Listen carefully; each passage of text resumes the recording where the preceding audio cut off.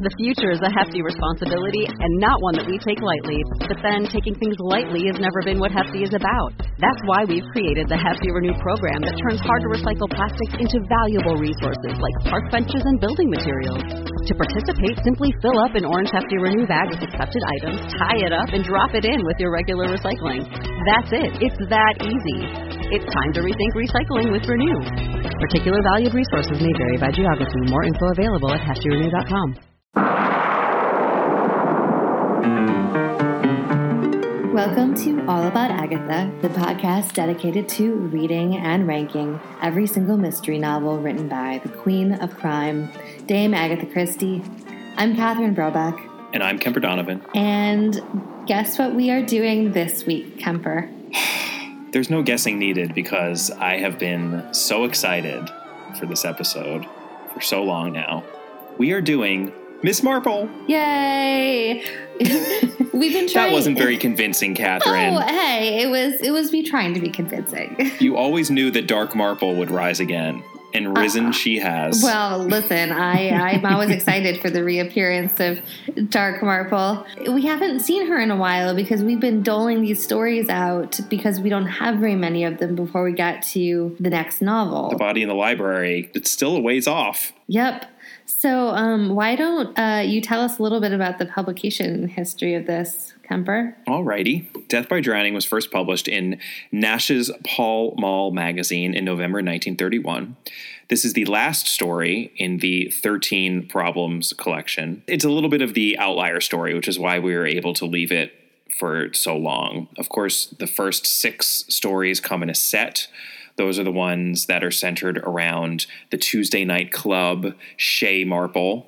Then we have the second set of 6, which is centered on the never-ending Bantry dinner party, which did finally end in the bedroom of Jane Hillier. And this story was written several years after that and added at the end of the collection, as it features 4 of these same characters in that second set, and also very much references those earlier 12 in terms of the relationship between Sir Henry Clithering and Miss Marple, which we will get into. Tell us about our victim, Catherine. So our victim is Rose Emmett. She's the daughter of the local publican, and she seemingly killed herself by throwing herself over a bridge in St. Mary Mead after finding herself, quote-unquote, in trouble, i.e. knocked up. But all is not what it seems, because when is it ever?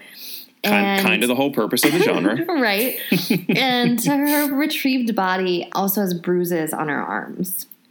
And I just have to say, because it's apparent right from the get-go here in talking about our victim, this is a rare Miss Marple, a really Agatha Christie story, but especially Miss Marple short story that is rooted in the working class. This is not a movie star who has been offed or is, staying in St. Mary Mead for the weekend and something kooky happens. I don't think this is the kind of short story that most people think of when they think of Agatha Christie or certainly Miss Marple. And it's interesting that this is what the story is about. There is a real class issue in this story. Oh, yeah, it's purposeful. Let's talk about our suspects. We're just going to list everyone who is interviewed here. And for a short story, it's kind of a lot of people. First off, we've got Rex Sanford, and he is a modernist architect down from London in St. Mary Mead. He is affianced to a fair lady in London, and he has absolutely no intention of being with Rose Emmett. However, Rose has gone around the entire village basically telling everyone that he's going to marry her. So it seems that these two were engaging in a dalliance, and it was not serious on his part, but it was very much serious on hers. Then we have Joe Ellis, the slightly oafish village carpenter, who Rose has strung along for years, and he is hopelessly in love with her because he's been telling everybody he's going to marry her. And already we have our sort of classist love triangle here, right? I mean, there's a rich guy and a poor guy, and Rose herself is poor, and it seems that she at least had fantasies, if not something a little bit more real than that, of perhaps transcending her class and marrying Rex Sanford and moving off to London and a better life. If you think that that's why she was after him, because it seems like perhaps there were other reasons, depending perhaps. on... Yeah. Perhaps. Yeah, we'll get to it. Next we have Mr. Emmett, who is Rose's father, the aforementioned publican. and who Rose has told that she is pregnant. Then we have Jimmy Brown, who's a 12-year-old boy who was conveniently near the bridge at the time, and he's the one who heard a scream and a splash and ran to get help.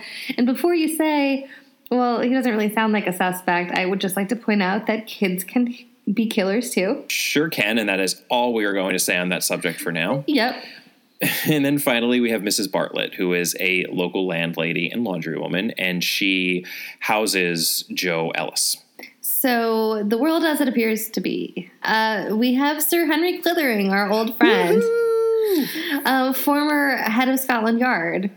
And he's down in St. Mary Mead visiting our other old friends, Colonel and Dolly Bantry. The Bantrys! So Colonel Arthur casually informs Sir Henry that Dolly is very upset because the previous night, so this is Saturday morning, the previous night, Rose Emmett has apparently thrown herself off a bridge after getting herself preggers. The two men shrug it off and continue eating their breakfast, but apparently Dolly is off wandering around town being very upset about this. That's a nasty business, said Sir Henry. Of course it is. Don't like to think of it myself, and that would be the Colonel speaking.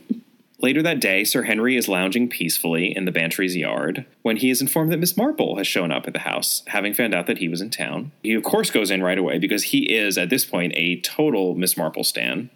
And he tells Miss Marple that Dolly is not at home. Miss Marple is like, yeah, I knew that. I'm here for you. You see, Miss Marple is extremely worried because she knows two things. What are those two things, Catherine? One, she knows that Rose Emmett didn't kill herself. She was murdered. Murdered, you say? Murdered, Miss Marple says. And two, Miss Marple knows who did it, but she has no evidence per se, and she obviously can't go to the local inspector and say this. However, flashing back to our previous 12 stories, Miss Marple did exactly the same thing because she remembered that Sir Henry had had very kind words for her powers of perception at the never-ending Bantry dinner party, and she thought that perhaps at least Sir Henry, of all people, would listen to her and, at least take her concerns seriously. It's actually quite affecting what she says to him. What you said has emboldened me to come to you now. I feel that if I say something to you, at least you will not laugh at me.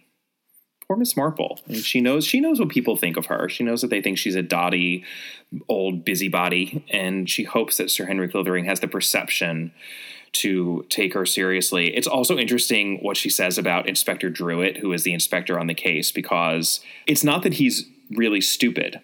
He actually is rather intelligent. And here's what Miss Marple says, and this is such a Marpelian takedown. Inspector Druitt, you see, is really an intelligent man. But a mediocre amount of intelligence is sometimes most dangerous. It does not take one far enough. It's kind of like God give me the confidence of a mediocre white man. No, it's very much that. Well, very much that, because it's like somebody who is intelligent enough to see one thing, but not enough to go the step further, and also too confident in their own abilities to take the advice of someone else. Miss Marple's totally right. Exactly. If he were a complete and utter dolt, he would be led around easily. Right. But he's smart enough to know his own mind and to put two and two together, but not much more than that. Like, not another two. Right. So Miss Marple realizes she's got to take matters into her own hands here. So she makes a suggestion. Could Sir Henry, as respected as he is, take a look into the investigation that day? And she writes a name down on a piece of paper, folds it, and hands it to Sir Henry. And this, of course, is the name of the person who she says she knows did it. And she tells him that if she turns out to be wrong, in Sir Henry's view, she'll let it go because she trusts him as well. This is a mutual respect that they have for each other, although I don't really know why, because Sir Henry Clithering certainly never proved himself to be all that perspicacious in any of the other but I guess short he was stories. The head of Scotland Yard, so... His best characteristic is his respect for and appreciation of Miss Marple. Right. So he decides to take a leap of faith and go for it. He accepts the piece of paper and he says that he will investigate. So I want to point out one thing which is interesting here. Miss Marple's very little in this story. Very little, except for at the end, yes. When she's obviously, spoiler alert, proven right. She's pulling the strings, though, right? Like she's the marionette player here, but we do not see her. Yeah. Right. So Sir Henry goes and introduces himself to Inspector Druitt, as well as the chief constable of the county, who's Colonel Melchett. Mm-hmm. And they know him by his reputation and are psyched that he wants to join in. Well, they assume, by the way, and it's kind of funny, that he is just bored to death at the Bantry's house. Chief Constable thinks to himself, the old man abusing the government, the old woman babbling on about bulbs, since, as we know, all Dolly Bantry really cares about is gardening. Right, and all that Colonel Bantry seems to do is complain about things he reads in the newspaper. So Right. But what they do is that they immediately confirm what Miss Marple had only suspected, which is that Rose Emmett was murdered.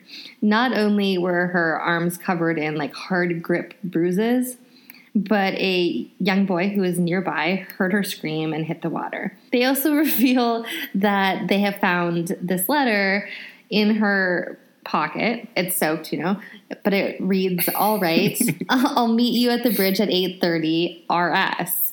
And given that 8:30 was right around when Jimmy Brown heard the scream and the splash, I mean, it looks like it's Rex Sanford, but they're going to give it a go and do some interviewing. Right. I mean, Rex Sanford is the obvious suspect here, so we have to assume that his name is not the name written on Miss Marple's piece of paper.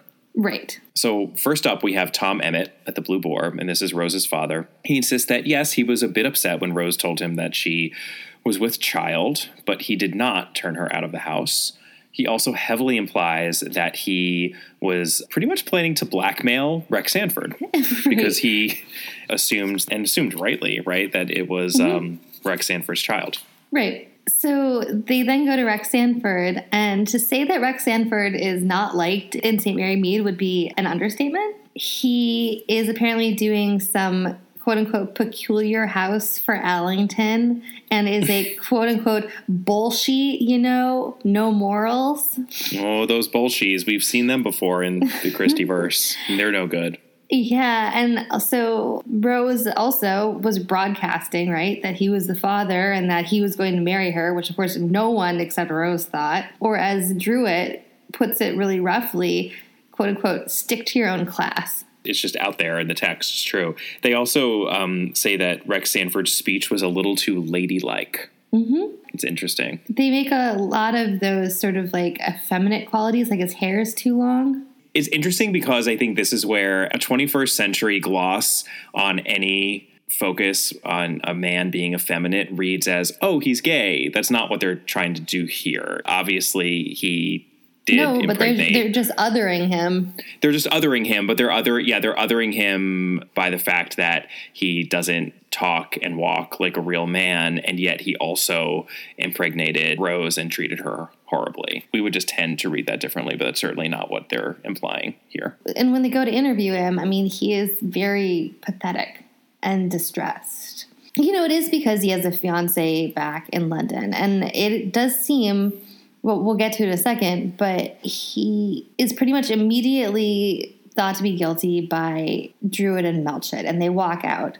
But Sir Henry Clithering goes back inside and asks him a little bit more, and essentially he says that he's been hate alienated by everyone in St. Mary Mead, and that no one in the entire village will speak to him even. And Rose was extremely persistent and pretty and wouldn't leave him alone. And, well, one thing led to another. Yeah, and so he had sex with her, and then she stalked him. I'm not going to be ignored, Dan. And he tells Sir Henry that he swears that he wrote the letter that was in her pocket to get her to go away so that he could flee back to London, where he would get his lawyer to make a financial arrangement to get her to stay the hell away from him. Right. But that he didn't actually go to the bridge that night, and instead took just a long, bleak walk through the woods, and of course has no alibi. Yeah, so he is, he's in trouble. He is obviously the one who Miss Marple is worried is going to get hanged unfairly. So Sir Henry believes him, I would imagine, mainly because of Miss Marple, but he also just, I think his read on him is that he's a bit of a loser, almost. I think that's what we're supposed to think of him. He's pathetic. He doesn't seem to be capable of having concocted a murderous plan. Well, no, and he's not even the, in a weird way, the fact that it seems pretty clear that Rose was the aggressor also points to something that's supposed to be read as weak weaken him, and also that perhaps means there's more going on here with other people within this town. That's right. In some ways even a clue. So Sir Henry believes Rex Sanford, and the other men do not. They've decided that the case is clear. Rex Sanford did it. But Sir Henry insists that they interview Joe Ellis, who is Rose's former quasi-boyfriend, the one who said that he was going to end up with her, but obviously they were not on the same page about that. And when they go to the cottage, remember, Joe Ellis is living at Mrs. Bartlett's cottage. She is his landlady. And she is this middle-aged widow. And she tells them what a wonderful lodger Joe is and how he puts shelves up for her, how he's been building a new dresser in the kitchen for her.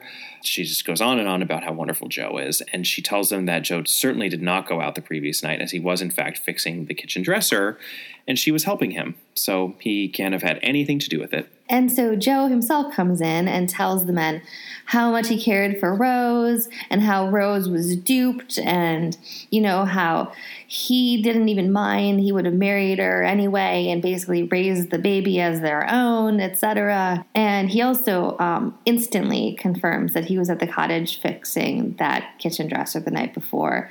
But in Sir Henry's opinion, he answered it so immediately that it appeared to be a planned answer. And also, in Sir Henry's opinion, which is sort of mean, a slow-thinking man could not have done so that quickly. Yeah, classism rears its ugly head again, right? A thick-headed working-class man wouldn't be that quick on his feet. So Sir Henry, at least, thinks. Sir Henry takes the time to go find Mrs. Bartlett again in the kitchen, where he sees the kitchen dresser and collides with a pram, which he panics has awoken an infant, but Mrs. Bartlett confirms, no, it's just laundry. Or if we're in the movie Speed. I think it's a bag of cans! There's a bag! Oh my God! There was no bag, it was full of cans. Are you sure? Yes. Are you sure? Yes. Oh my God! It's just cans. And he gets her to tell him her opinion on Rose. He asks her about Rose, which is basically that she was a bad lot. Whereas she doesn't have enough nice things to say about Joe. She doesn't have enough bad things to say about Rose. Yeah, she prefaces it basically like, I don't want to speak ill of the dead, which is always when you know something's going to go down. So while the colonel and the inspector are still really convinced about Rex, Sir Henry insists on seeing this boy who is a witness, Jimmy Brown. And so Jimmy tells him that he saw 1, Rex Sanford on one side of the river, and 2, another man on the village side of the river who he assumed was Joe Ellis, as he was whistling the only song that Joe Ellis apparently knows, I Wanna Be Happy.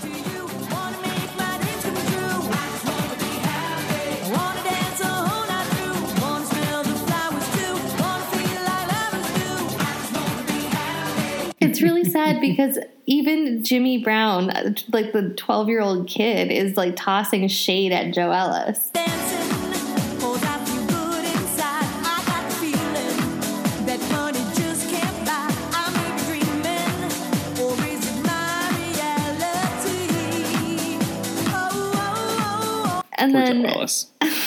And then 3, he sees, as he goes to run for help, he sees 2 men in the distance doing work with a wheelbarrow. So, the world as it actually is, Kemper. Let's talk about the world as it actually is. We've got some clues here, and it's a little hard to talk about these without just revealing everything, so bear with us. But clue number 1, probably the most important clue. If you aren't entirely sure about what you're seeing, you might not be seeing what you think you're seeing. Young Jimmy proves to be a pretty good witness. He directly saw Sanford, but then he only vaguely saw Joe Ellis, identifying him by his whistling. And this third duo of men with a wheelbarrow he only saw in shadow at a distance. So there's a really good chance that there's something iffy going on here with the vague sighting of Joe Ellis and then the shadowy duo by a wheelbarrow.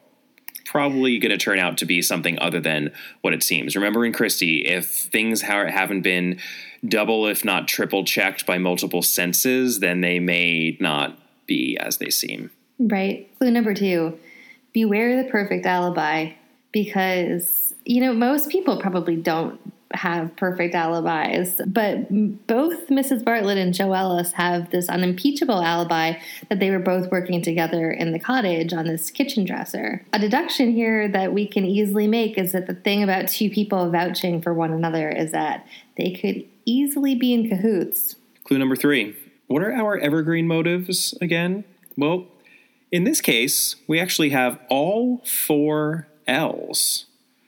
And that would be first love and lust from Joe Ellis, and then lucre and loathing on the part of both Tom Emmett and Rex Sanford. Remember, Tom Emmett, Rose's father, wanted to blackmail Rex Sanford. Rex Sanford was just sort of worried about his fiancée in London, which was probably an advantageous match for his career. So there's certainly lucre and loathing there. And the love and lust is self-explanatory with Joe Ellis. Also, potentially a little bit of lust on Rex Sanford's part, right? With Rose. Well, although he seems to be terrified of her. I mean, he's trying to literally, he's literally trying to flee the countryside to get away from her. So it's true. The lust was really all coming from her, probably. It's true. Yeah. But sometimes those emotions, the obvious iterations of those emotions are not the important ones. Perhaps there are other L's lingering just underneath the surface here from other characters. So we should think about that as we turn to our resolution. Take it away, Catherine. Bring us home. And here's our other clue, which is just going to be the giveaway. So we didn't list it out, but Sir Henry tells Miss Marple that he does not think Rex Sanford did it, but there's nothing to clear him because Ellis has an alibi. Except Miss Marple leans forward and tells him, Mrs. Bartlett isn't at home on Friday nights. She's out delivering the laundry. Miss Marple just exploded that alibi. Yep, she did. Just burned it right up. Blew up 2 alibis. Both Joe Ellis's and Mrs. Bartlett's alibi. So the 3 investigators show up to tell Ellis and Bartlett that they must be lying, since Miss Marple has to do everything, and that Joe has been seen by Jimmy, that he was seen in the woods by Jimmy, that they know Mrs. Bartlett wasn't helping him in the house and she was delivering laundry as she does on Friday nights per Miss Marple. And poor Joe pretty much comes clean immediately. And it's clear, similar, it reminded me a little bit of Death on the Nile, the novel, when we have our dual murderers, right, Simon and Jackie, and the brains is clearly Jackie. Right. So go for the weakest link and he'll just crumble. Mm-hmm. And that's what happens here. Joe Ellis just comes clean immediately. And it's clear that Mrs. Bartlett is the one who cooked up this alibi to protect him, or perhaps to protect herself. For it was Mrs. Bartlett who thought that Rose was a little slut. And that is a direct quote from the book. Actually in the book. This worthless little slut. Yep. That is right in that story. Yep. I was a little surprised. I put exclamations in the margin there. This is Sir Henry Clithering talking to her, right? You hated this girl. You couldn't bear that this worthless little slut should take your man from you. Because, listener, Mrs. Bartlett was in love with her lodger, Joe Ellis. Yep. And she believed that Rose didn't deserve Joe and that Mrs. Bartlett did. And she was not going to let Rose interfere with that. And so when she saw Rose waiting at the bridge for Rex Sanford, who was never going to come, she took the opportunity and shoved her over the side of the bridge. And the 2 men who Jimmy Brown saw in the distance were actually Mrs. Bartlett coming across Joe Ellis in the woods, and the wheelbarrow was Mrs. Bartlett's laundry pram. That was the pram that was full of laundry. He mistook that for a wheelbarrow. So he saw Rex Sanford, and then he identified the fact that Joe Ellis was in the area by the whistling. Mm-hmm. And then when he saw this third quote-unquote duo, it was actually Joe Ellis and Mrs. Bartlett with the laundry pram. Right. And so the reason that Mrs. Bartlett had convinced Joe to go along with the plan is when they found out what happened to Rose, she immediately told him, I saw you out there. Everybody's going to think you did it. Right. Kind of bleak. Yeah. It's kind of bleak. And it's a little sad. This is what Mrs. Bartlett says at the end. It just came over me. She shan't take Joe from me. I haven't had a happy life, sir. My husband, he was a poor lot, an invalid and cross-grained. I nursed and looked after him true. And then Joe came here to lodge. I'm not such an old woman, sir, in spite of my gray hair. I'm just 40, sir. Joe's 1 in 1,000. I'd have done anything for him, anything at all. He was like a little child, sir, so gentle and believing, etc., etc. And I do have to say, there is certainly a parallel here in that Mrs. Bartlett is the mastermind behind this murder. Not just the mastermind, but the one who actually perpetrated the murder on behalf of, or at least we have here a duo, right? A male and female duo who are our murderers. And I think you could place them at the opposite end of the story from our male and female duo of detectives, Miss Marple and Sir Henry Clithering. And it's interesting to me that Mrs. Bartlett is all action, whereas poor Miss Marple knows everything, has already figured everything out, and then has to come into the story once more to help Sir Henry Clithering over the hump of the alibi situation, but can't really do anything for herself because she knows that no one will listen to her or take her seriously. And the frustration that Mrs. Bartlett feels at the wreck and ruin of her life and how that led her to do what she did is an interesting counterpoint to how Miss Marple conducts herself. Although Miss Marple, obviously, yeah, I agree. But I mean, Miss Marple is also somebody of action, right? She took the opportunity of the fact that Henry Clithering was in town, and she immediately must have gotten up in the morning because she keeps knowledge of every goings on, right? So she saw what was going on. She decided that she knew what the answer was. And then she literally wrote down somebody's name on a piece of paper and told Sir Henry Clithering to go after her. Yeah, she made the best of the opportunities that she had in this specific situation, which is what she seems to have done all of her life. But it's sad that she couldn't just do it herself due to ageism and sexism, both. Well, although even today, if you knew that somebody had been murdered and it wasn't a murder, you would go to the police, I suppose. But if you thought the police were going to think you were crazy and you knew that you had like another contact, you would still go to them today. No, but the reason why the police won't actually listen to her, or why she only has one person who both has the means to actually get anything done and who also has the respect required to listen to her. And she's lucky enough that he happens to be on the scene when this happens. If that hadn't happened, she'd kind of be SOL. No, it's true. But, you know, she does have no evidence. Of course. It's just that the limitations that are being placed upon Miss Marple in this story actually have an odd echo with or parallel to the limitations that Mrs. Bartlett is talking about a little bit at the end of the story. A life in some ways thwarted. I think you're just uncomfortable with all the sympathetic feelings this is bringing up in you, Catherine, as to Miss Marple, because you just don't want to buy into the fact that Miss Marple is lightness and truth. She's just trying to do the best she can do here, Catherine. No darkness about it. Are you a little bit in love with Miss Marple? A little bit? Have you been listening to this? I am head over heels, 100% just crazy in love. I respect with that glorious old lady. I respect what she does here, but I mean, I think that to say that you could go even now to the police with no evidence and make a baseless accusation against somebody is like a little bit much, you know. Of course, it's just that the reason why Miss Marple is in particular not going to be taken seriously and why she knows that she has to go outside of the system doesn't just have to do with her lack of evidence. It has to do with who she is and what she is. Right, but she ends up being taken seriously in Murder at the Vicarage. Sure, there's evidence there. Right. She can point to some concrete stuff that's happened and how. And how. And you know what? There's going to be more concrete stuff to happen in St. Mary Mead in novels to come. I have to say, I wish that this one had been adapted. Why was this never adapted? It's a good question with a lot of these, though. Like, this would have been a good one to have been adapted. Some of that, this one in particular, I think would have been a really good one. Especially, we talked about this in the Thumb Mark of St. Peter. Yeah, the Thumb Mark of St. Peter, which was, by the way, quasi-adapted in one of the latter-day Agatha Christie's Marple episodes. But it was one of those things where they were melding different stories together, so they didn't do a straight adaptation of it, but they took elements of that story.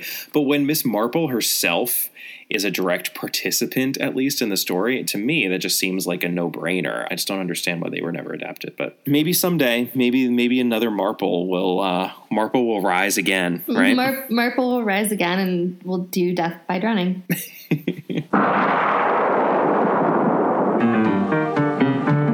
That is Miss Marple for now. but fear not, we have much Miss Marple to come. We will probably take a break from the Miss Marple short stories until we get to the next novel, unless I am feeling like I just need an injection of Marple, and maybe we could dive into one of the later short stories, but we'll get to her, and then we'll start getting a lot of Marple as we get into the later Christie novels. But right, once we start getting into Marple, we will start running out of Poirot. So, oh, I can't even imagine that. Do I hear some negativity towards my beloved Belgian? No less negativity than Christie herself had, as we've discussed, and as she talked about in her serialized foreword to Appointment with Death, which we have already covered. So next week, we are so excited because we have a very special episode.